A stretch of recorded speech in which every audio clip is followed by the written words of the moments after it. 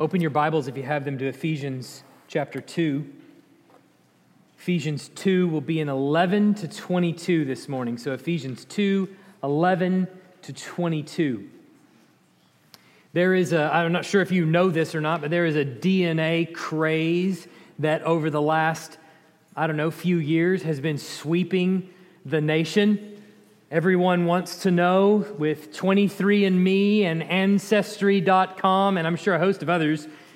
They want to take a swab of their saliva, which is really gross, and put it in a tube, which is really gross, and mail it off to a complete stranger, which is even grosser, who's then going to analyze it, which is really gross, under a microscope and see what kind of unique package God has put together in you.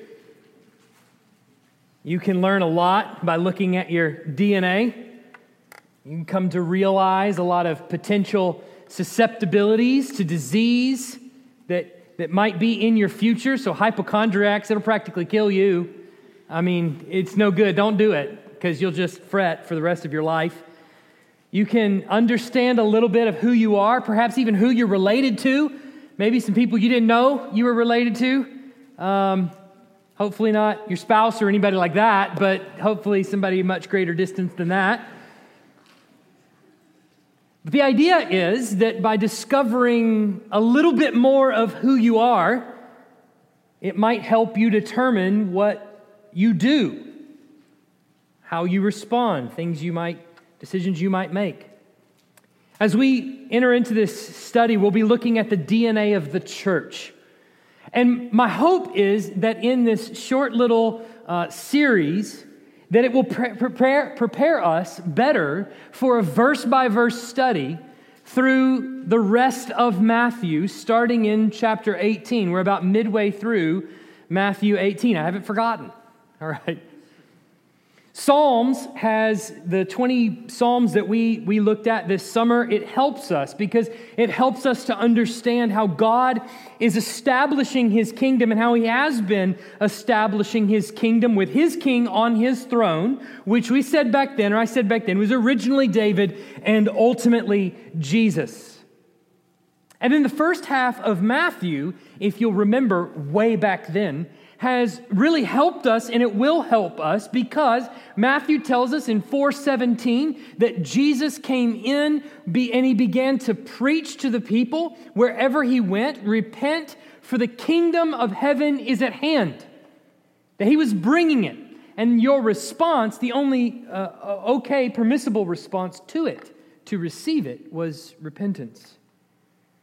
In our passage this morning, Paul is laying out for a predominantly Gentile audience what exactly has become true of them because of Christ. What is it to be the church now that Christ has come in the world? And as he does that, he's also going to lay out for us an introduction to what the church really is.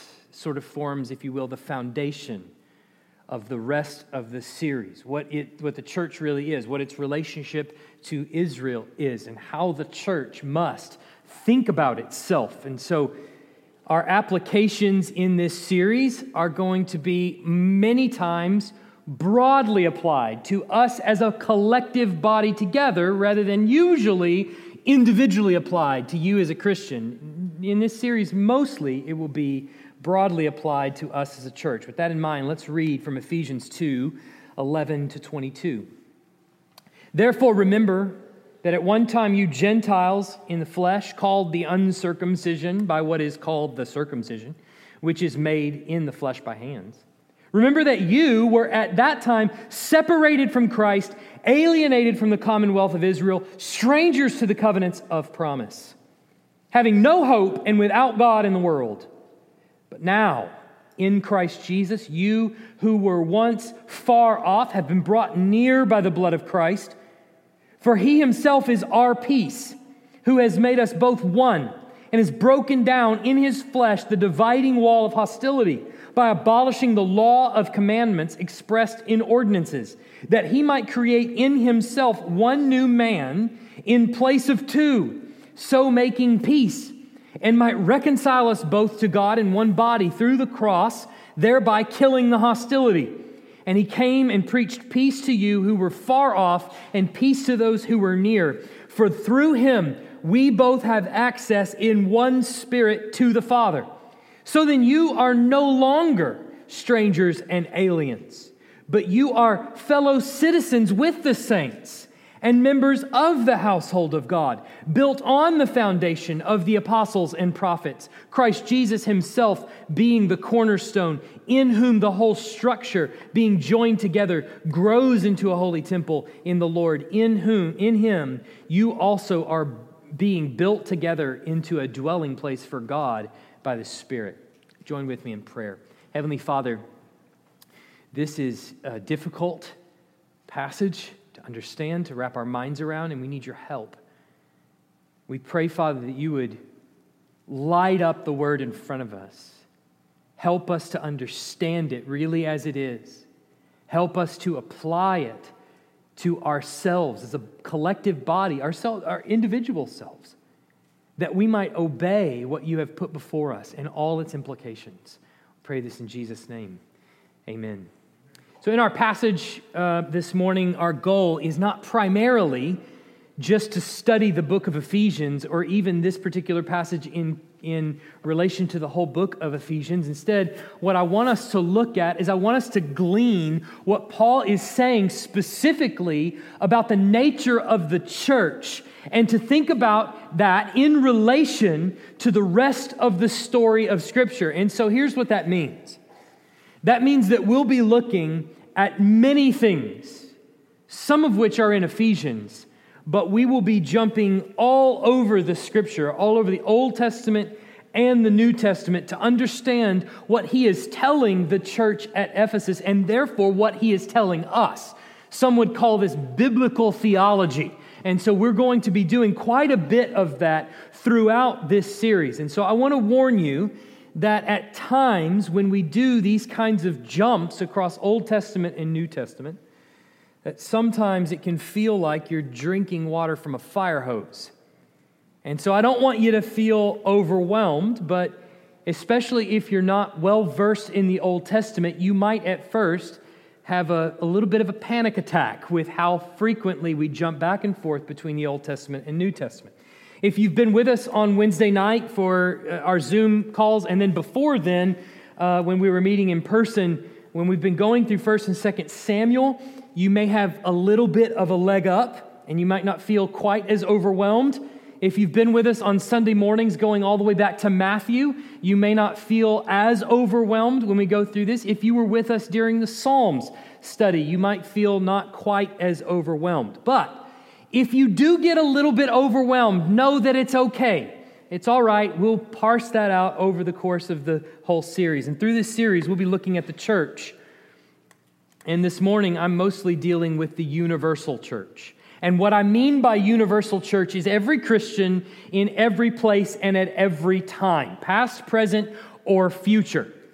And then throughout this series, we'll be dealing with the local church. And what I mean by local church is Emmanuel Baptist Church. So what does our understanding of the church as a whole have to teach us as an individual congregation, a local church? So universal church is every Christian everywhere, local church, Emmanuel Baptist Church. And in order to get a grip on what the DNA really is of the church that God has established through Christ, we have to understand both things. We have to be fluent in church talk. So in this passage that we're looking at this morning, it's an introduction to this series, and I want you to see three things that Paul is telling us is true about the universal church. Paul is saying this about the universal church. I want you to understand what it is. The first thing is that the universal church is the beneficiary of God's covenant promises. The universal church is the beneficiary of God's covenant promises.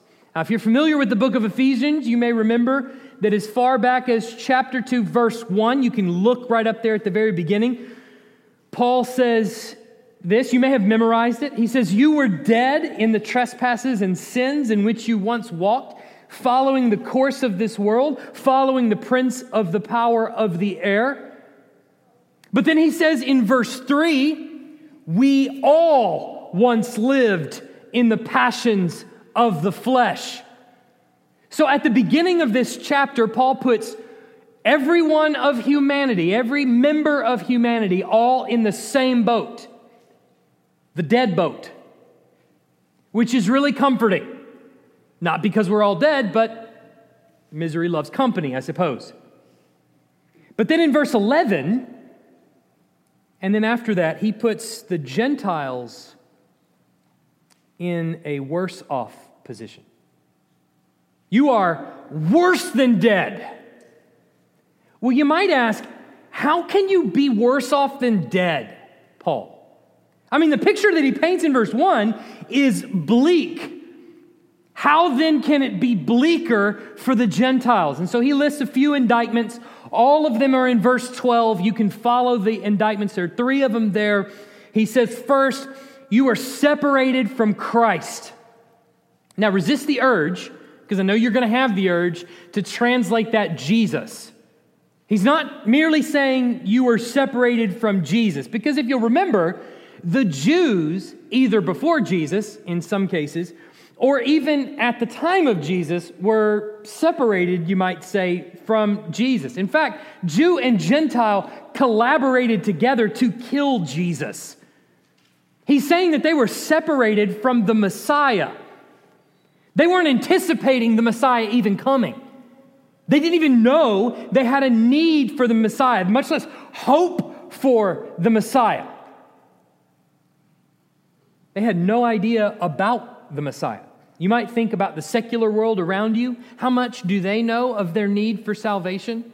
That would be like a Gentile prior to Christ, essentially.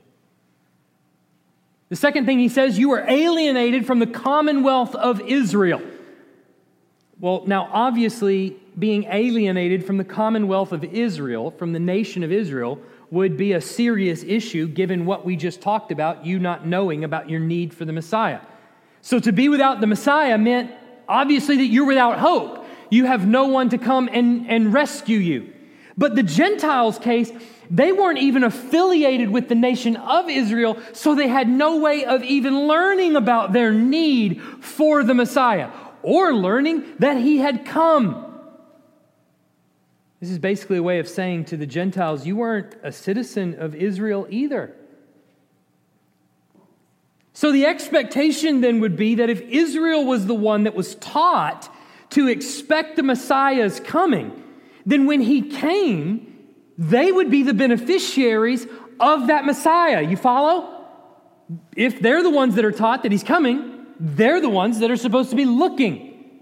But because you don't have a citizenship in Israel or the kingdom of God to begin with, well, you're not looking for him. So you had no hope of even hearing about the Messiah's coming, much less benefiting from his coming. You would be considered a stranger, an alien to Israel, a foreigner. And then the last thing he says is that they were strangers to the covenants of promise. And what is the result of all of that, of all 3 of those? He says right after that, and that leaves them having no hope and without God in the world. That's how you can be bleaker than dead, is having not only dead, but absolutely no hope and without God in the world. So remember, this is what leaves the Gentiles in a different position from the Jews. The Jews, while they were also dead in their trespasses and sins, were in a more advantageous position than the Gentiles because they at least had an awareness that the Messiah would be coming. They at least understood that they were citizens of the nation of Israel. And therefore, they were beneficiaries naturally of the covenant promises. The covenant promises were made to them. So they would expect that at some point, God was going to come and save them from their sins. Right? If you were a Jew in the first century before Jesus, or even before then, you had some sort of expectation in the prophets that God was going to come in some way and rescue you from despair. The Gentiles had none of that. But that does raise the question then. What sort of covenants of promise is Paul talking about here? Because it's really important. When we just say covenants of promise, a lot of times it goes straight over our head. What are you talking about? There are mainly three that would be considered covenants of promise, that have specific, nailed-down promises tied to them that a Jew could expect. The first one is the Abrahamic covenant. Now, it's called that because you'll remember the covenant was made between God and Abraham. Therefore, it's the Abrahamic covenant. It's a creative title, I know.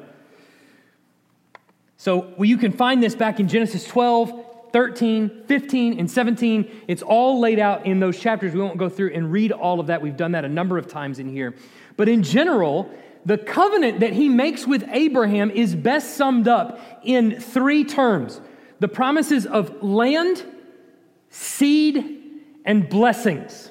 So there's land, there's seed, and there's blessings, all tied into that Abrahamic covenant. And he promises Abraham first that his heirs or his seed will enjoy this land, the land of Canaan. So there's a promise of land there. Your heirs, the offspring, the ones that come after you, will enjoy this land, the land of Canaan. And then he promises him, who has yet no children at this moment, he promises him tons of children. There's the seed promise. You're going to have lots and lots of children. Nations and kings will come from you. You'll have more than the sand on the seashore. And then he promises, this is the blessing part, he promises to bless those who bless him and curse those who curse him. And in him, all the nations of the earth will be blessed. There's the blessing. Land, seed, and blessings. Now, these are particularly important because remember, that starts in Genesis 12. If you go back to the beginning of the book of Genesis, how does it start but with Adam, who is the tip of the spear of the kingdom of God, in charge of spreading the garden all over the known world, and Adam loses all three of those in the garden. He was kicked out of the garden, the land, you might say, driven out east into exile. His seed after him was to suffer and be as fallen as he was. The very next chapter, one of them murders another. And he and all who are with him, that is all of humanity, is cursed to die. So not a blessing, but a curse. But even in the midst of all of that with Adam, he is given a promise that from him will come one seed, one offspring who will crush the head of the serpent.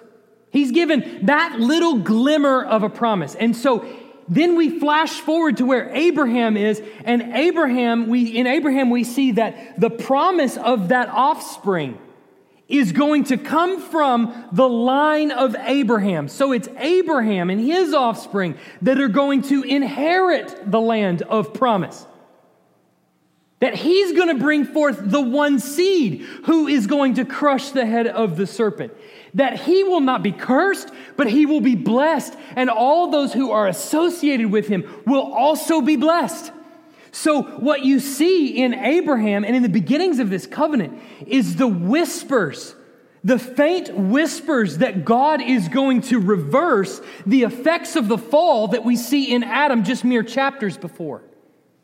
You tracking with me? This is the significance of the covenant that's made with Abraham.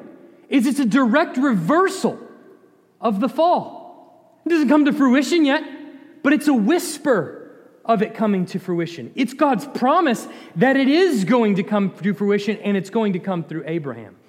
Then second, we get to the Davidic covenant.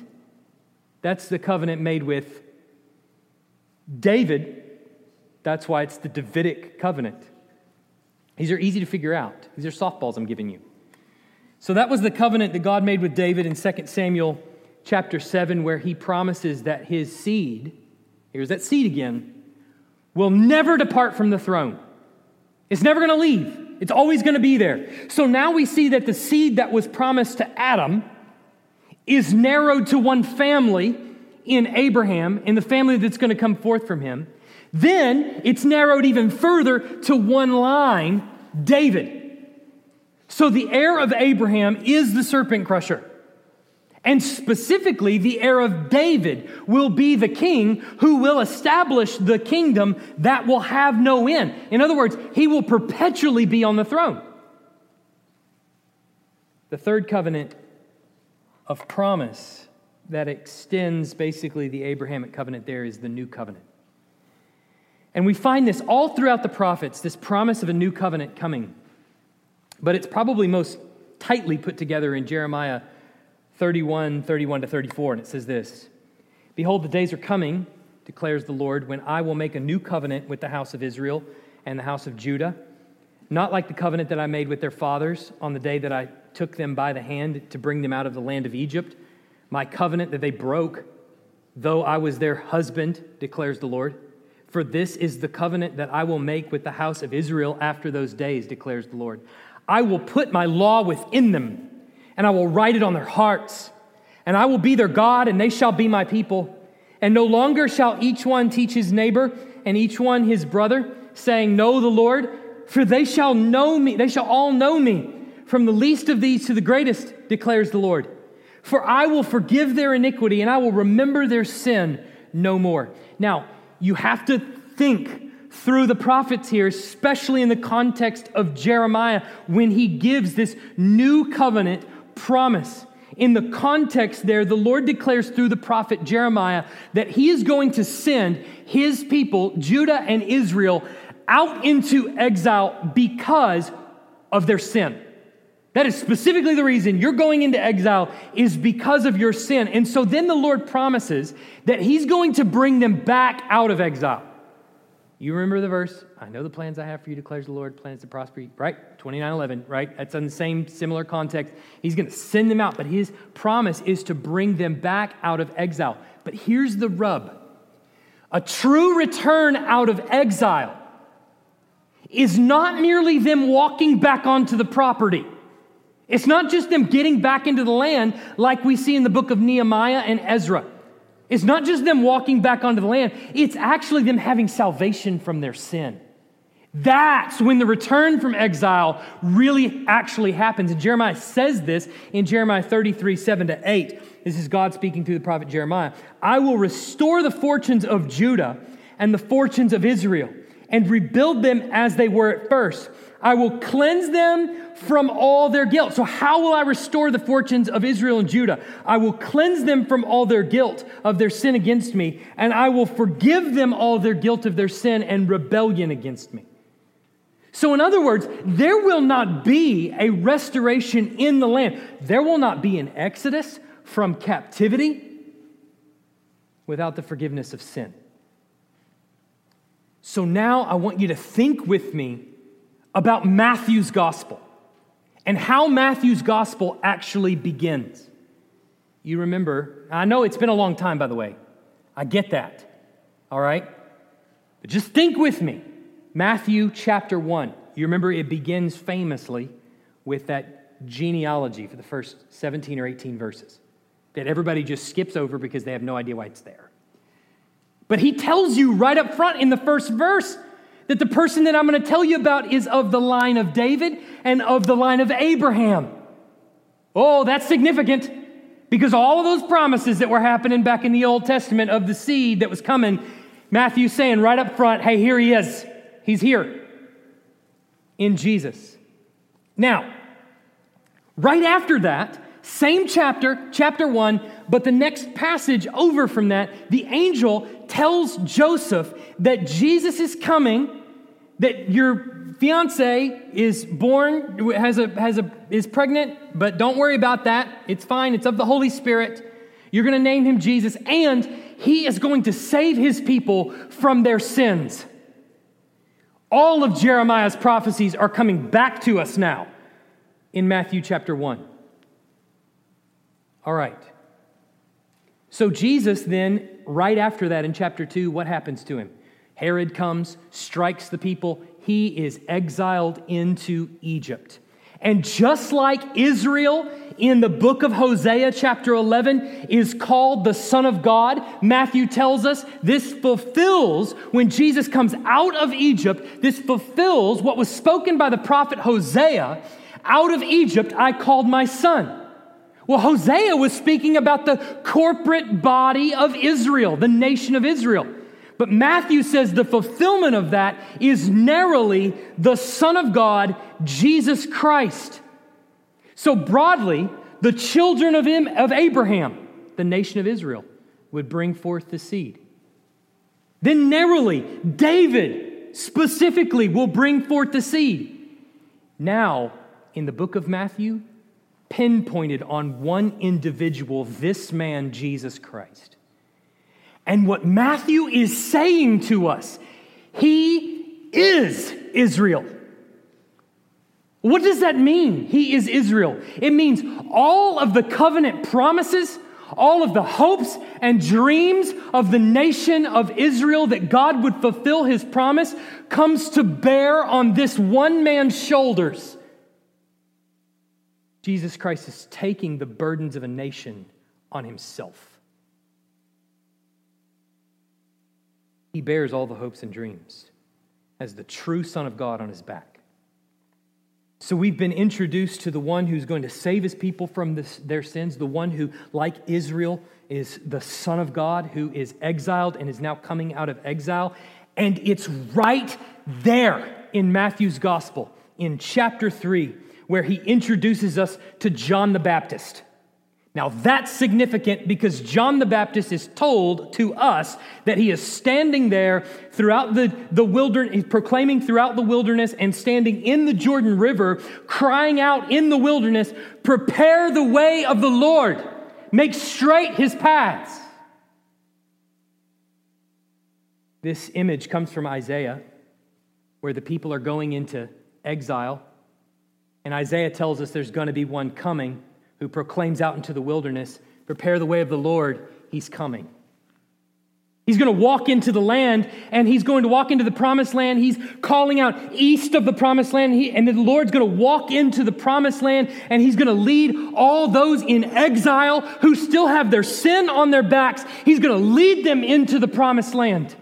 And so John is in the river calling out, "Get out of his way. Make the road straight. Roll out the red carpet," we might say, that he might lead the exiles into the promised land. And who should appear on the scene right then when John calls that out, but none other than this man, Jesus Christ, who has come to save his people from their sins. Not only saving them from their sins, but as it turns out, giving to them a new heart with the advent of the Holy Spirit that he is bringing, and dwelling with them and in them, so that we then might be able to obey his commandments in direct fulfillment of Jeremiah. But this is where Paul says in Ephesians, come back to Ephesians, look at verse 13. This is where Paul says to us, "But now in Christ Jesus, you Gentiles, you are way off the reservation, but now you who are far off have been brought near by the blood of Christ." So you were way out there. We were out there, but you were way out there. We were in exile in the wilderness, but you were halfway around the world. But now in Christ, you've been brought in, Gentiles. So we were reading the Gospel of Matthew, and we see, he came to save his people from their sins, and we're thinking, oh, great, this is fine. Yeah, the nation of Israel, the Messiah is coming. He's going to save his people from their sins. And that, hey, look, this is just like Jeremiah. That's great. Congratulations, Jews. And then in the middle of the New Testament, bam, revelation falls on all of us and the apostles in the book of Acts, where they realize it's not just the Jews, but the Gentiles too. In fact, what we find out in the New Testament is some of the Jews were cut out. Chiefly, remember the Pharisees and the scribes? They're the easy piñata we can beat, but there's children that follow after them. They're of their father, the devil. They're cut out. And then a whole host of Gentiles were brought near and included with believing Israel. But I want you to notice something about verse 13. Paul reverses all of the things that made the Gentiles worse than dead. He reverses every single one of them and now applies them equally to both Jew and Gentile. So before Christ, Gentiles, you were without the Messiah. Now you have him. You were alienated from the commonwealth of Israel. Now, Paul says in another book in Romans, you've been engrafted into Israel. You were strangers of the covenants of promise. Now, you've been included in Christ, in the new covenant, which, because of Christ, makes the old covenant obsolete. All right, now what I just said might give some of you hives, might have caused some of you to bristle. It made the old covenant obsolete.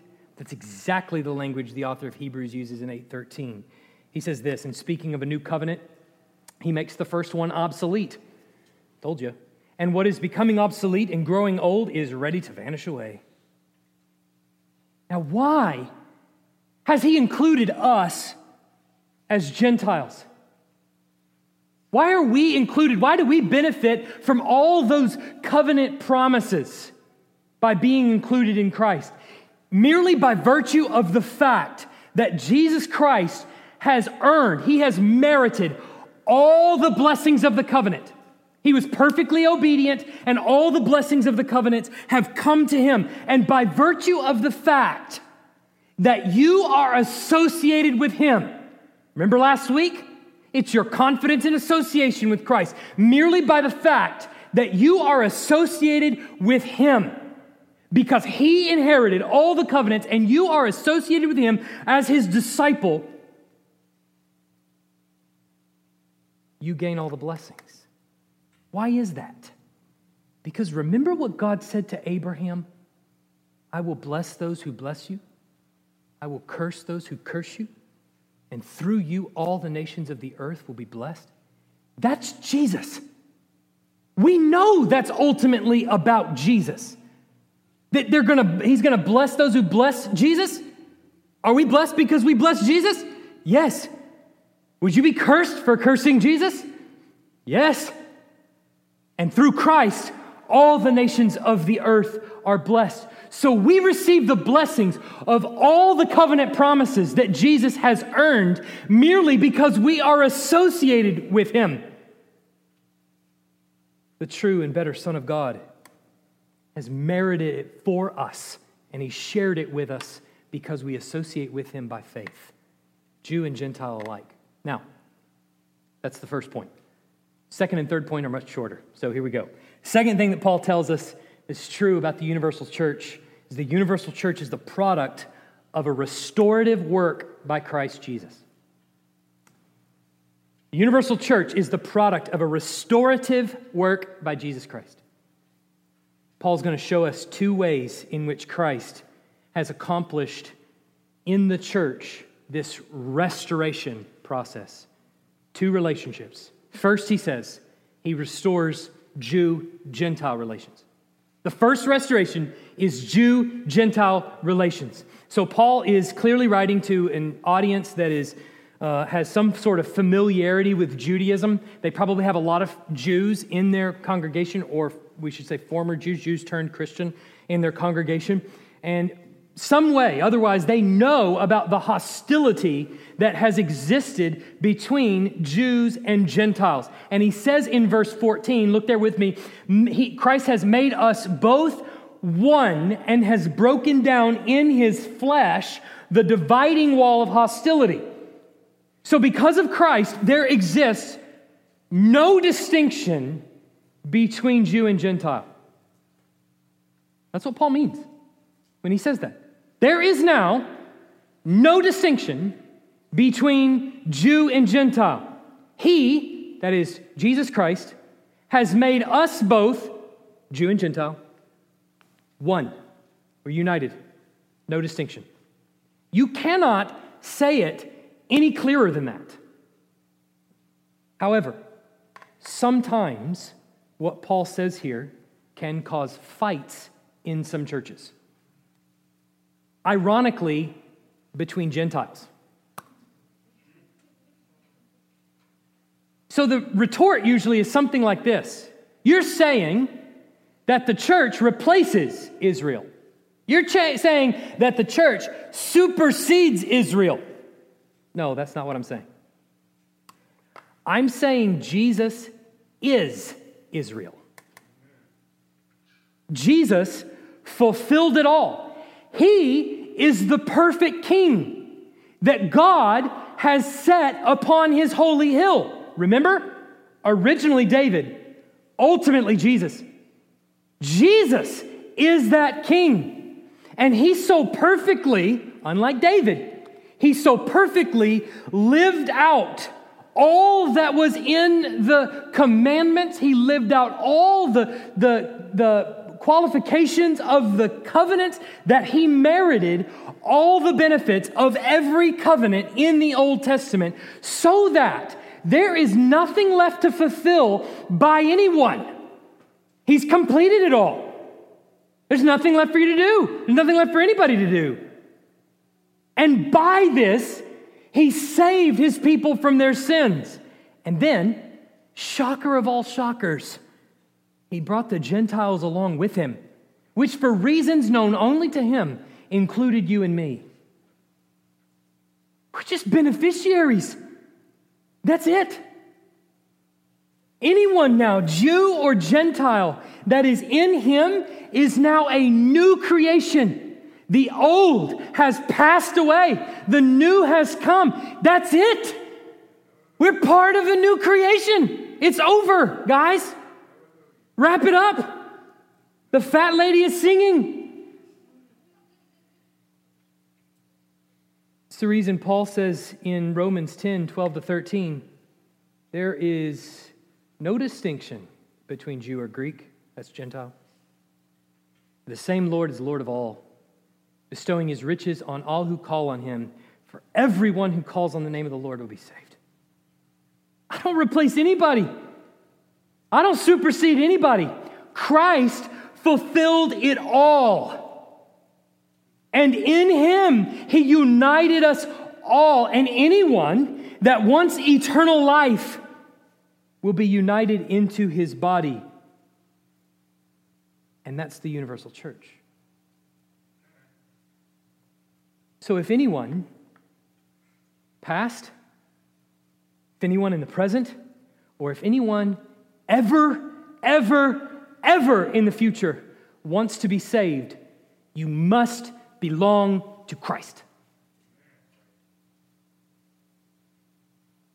Paul says in Galatians 3:29, and if you are Christ's, then you are Abraham's offspring, heirs according to the promise. That's it right there. Tell the Pharisees in the first century, these Gentiles are Abraham's offspring. Oh, they were mad at John for saying he can raise up rocks. Worse than rocks, he raised up Gentiles. He's restored Jew-Gentile relations. Tom Schreiner puts it like this. The hostility between Jews and Gentiles has ended, and they are now one. The law, with its commandments, has been abolished, which means that the covenant made with Israel at Sinai is no longer in force. In the old covenant, ethnic Israel constituted the people of God, but now there is one new man in Christ Jesus. In other words, Jesus is the true Israel, and the restored Israel is marked out by all those who belong to him. So first, he restored Jew-Gentile relations. In the second act of restoration, Jesus restores our relationship to God. He restores our relationship to God. We are one body through the cross, and in the cross, he reconciled us to God. So never could the blood of bulls and goats ever satisfy. But what Christ did on the cross to satisfy the stipulations of the new covenant was he went to the cross, and there on the cross for his people to rescue them from their sins, he died for them. There on the cross, he absorbed the wrath of God. In other words, God emptied the wrath that he had toward you and me out on Christ, the covenant bearer, and put him to death. And the Old Testament and New Testament alike tells us God was pleased to crush him. Why? Because it meant the rescue of his people. So there on the cross, he bore our sin. And through that sacrifice, he restored our relationship to God. Finally, Paul tells us about the universal church, the last point about the universal church.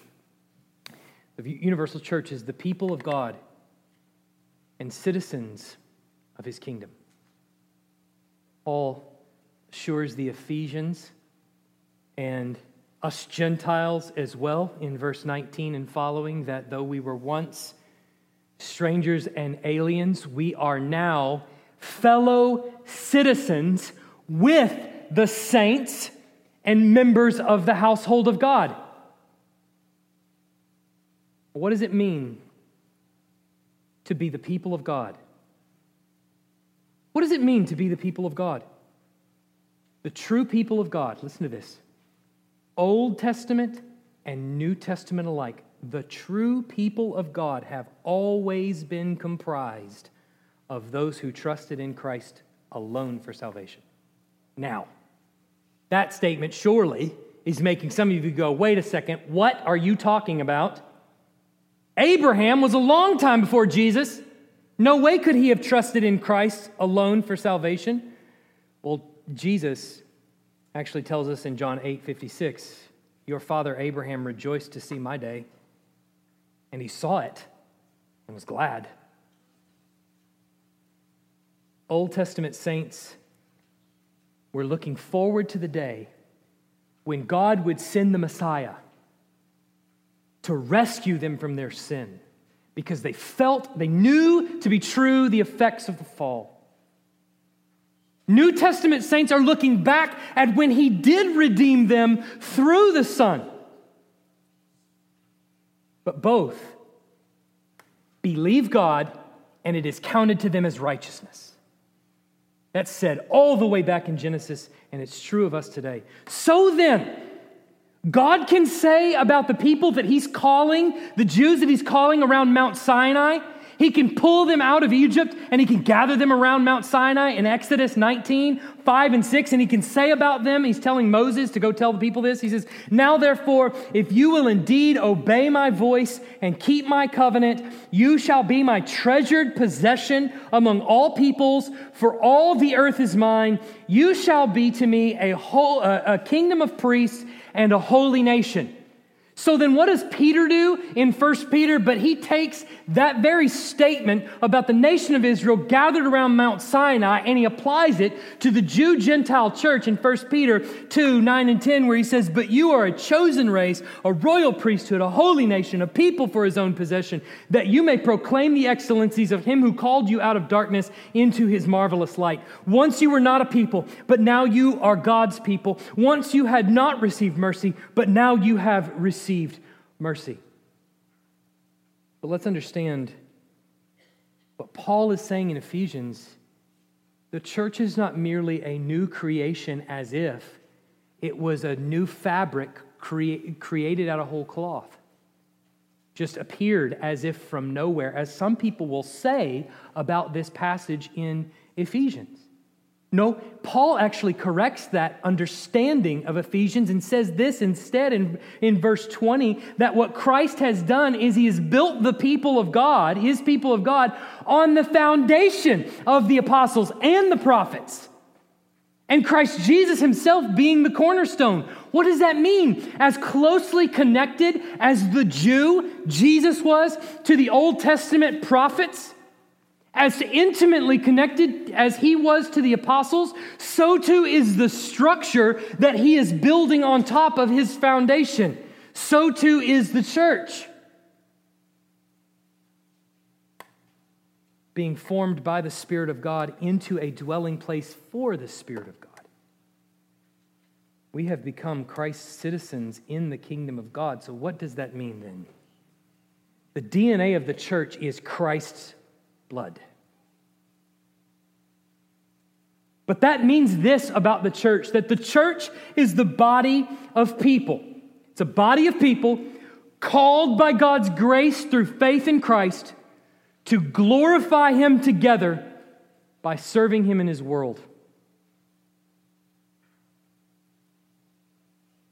That tells us something of fundamental importance about the function of church here on earth. In other words, our DNA helps us understand who we are so that we might better understand what we do. So there are two real direct applications. One is individually, and the second is corporate. First, individually, we represent the kingdom of God in our lives.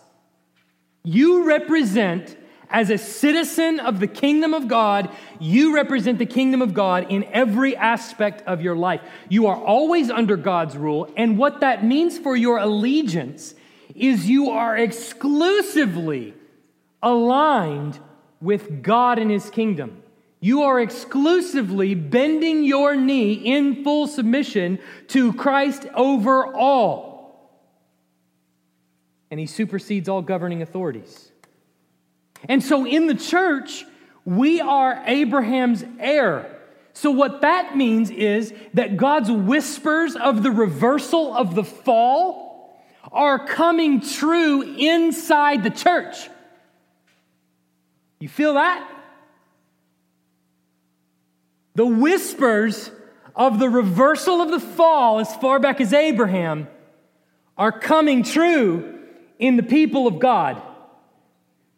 Why? Because He has taken away the heart of stone and He has replaced it with a heart of flesh, like it says in Jeremiah, that they might obey Him.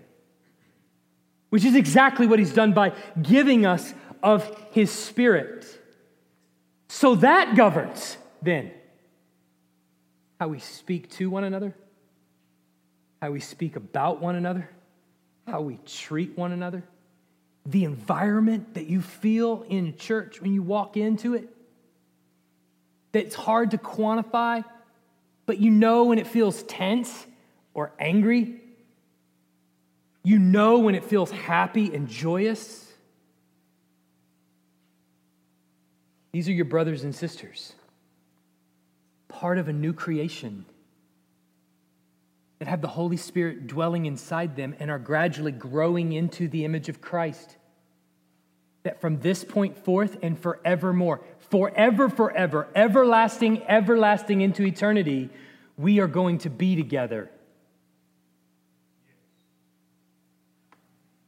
Does that govern how you think about the person sitting next to you? Collectively, as a church, as a whole church body, our role is to be a collection of the citizens of the kingdom of God. In our church body, we are a collection of citizens of the kingdom of God. So that means if we're all collectively submitting to Him, we are governed by His authority, not our own. Whatever He says, that's what we do. Period. No questions. Well, you might ask, well, how do we know what that is? How do we know how we're to be governed? What processes we're to follow? God's people have always been shaped by His word. Whether it was audible word, word through the prophet, word Jesus Christ, or word the Bible, His people have always been shaped by His word. Well, how do we ensure that everybody in here, the guy sitting next to me, and the lady across the room from me, how do we ensure that we're all on the same page here? That we're all getting down to the same thing? That's the role of confessions and ordinances, baptism and the Lord's Supper. We ensure that we're all on the same page. We're making this covenant together to be citizens of the kingdom of God together in our church. Well, how do we function? Like, how do we move about? What's the organization like? That's leadership roles in His church. He's laid that out too.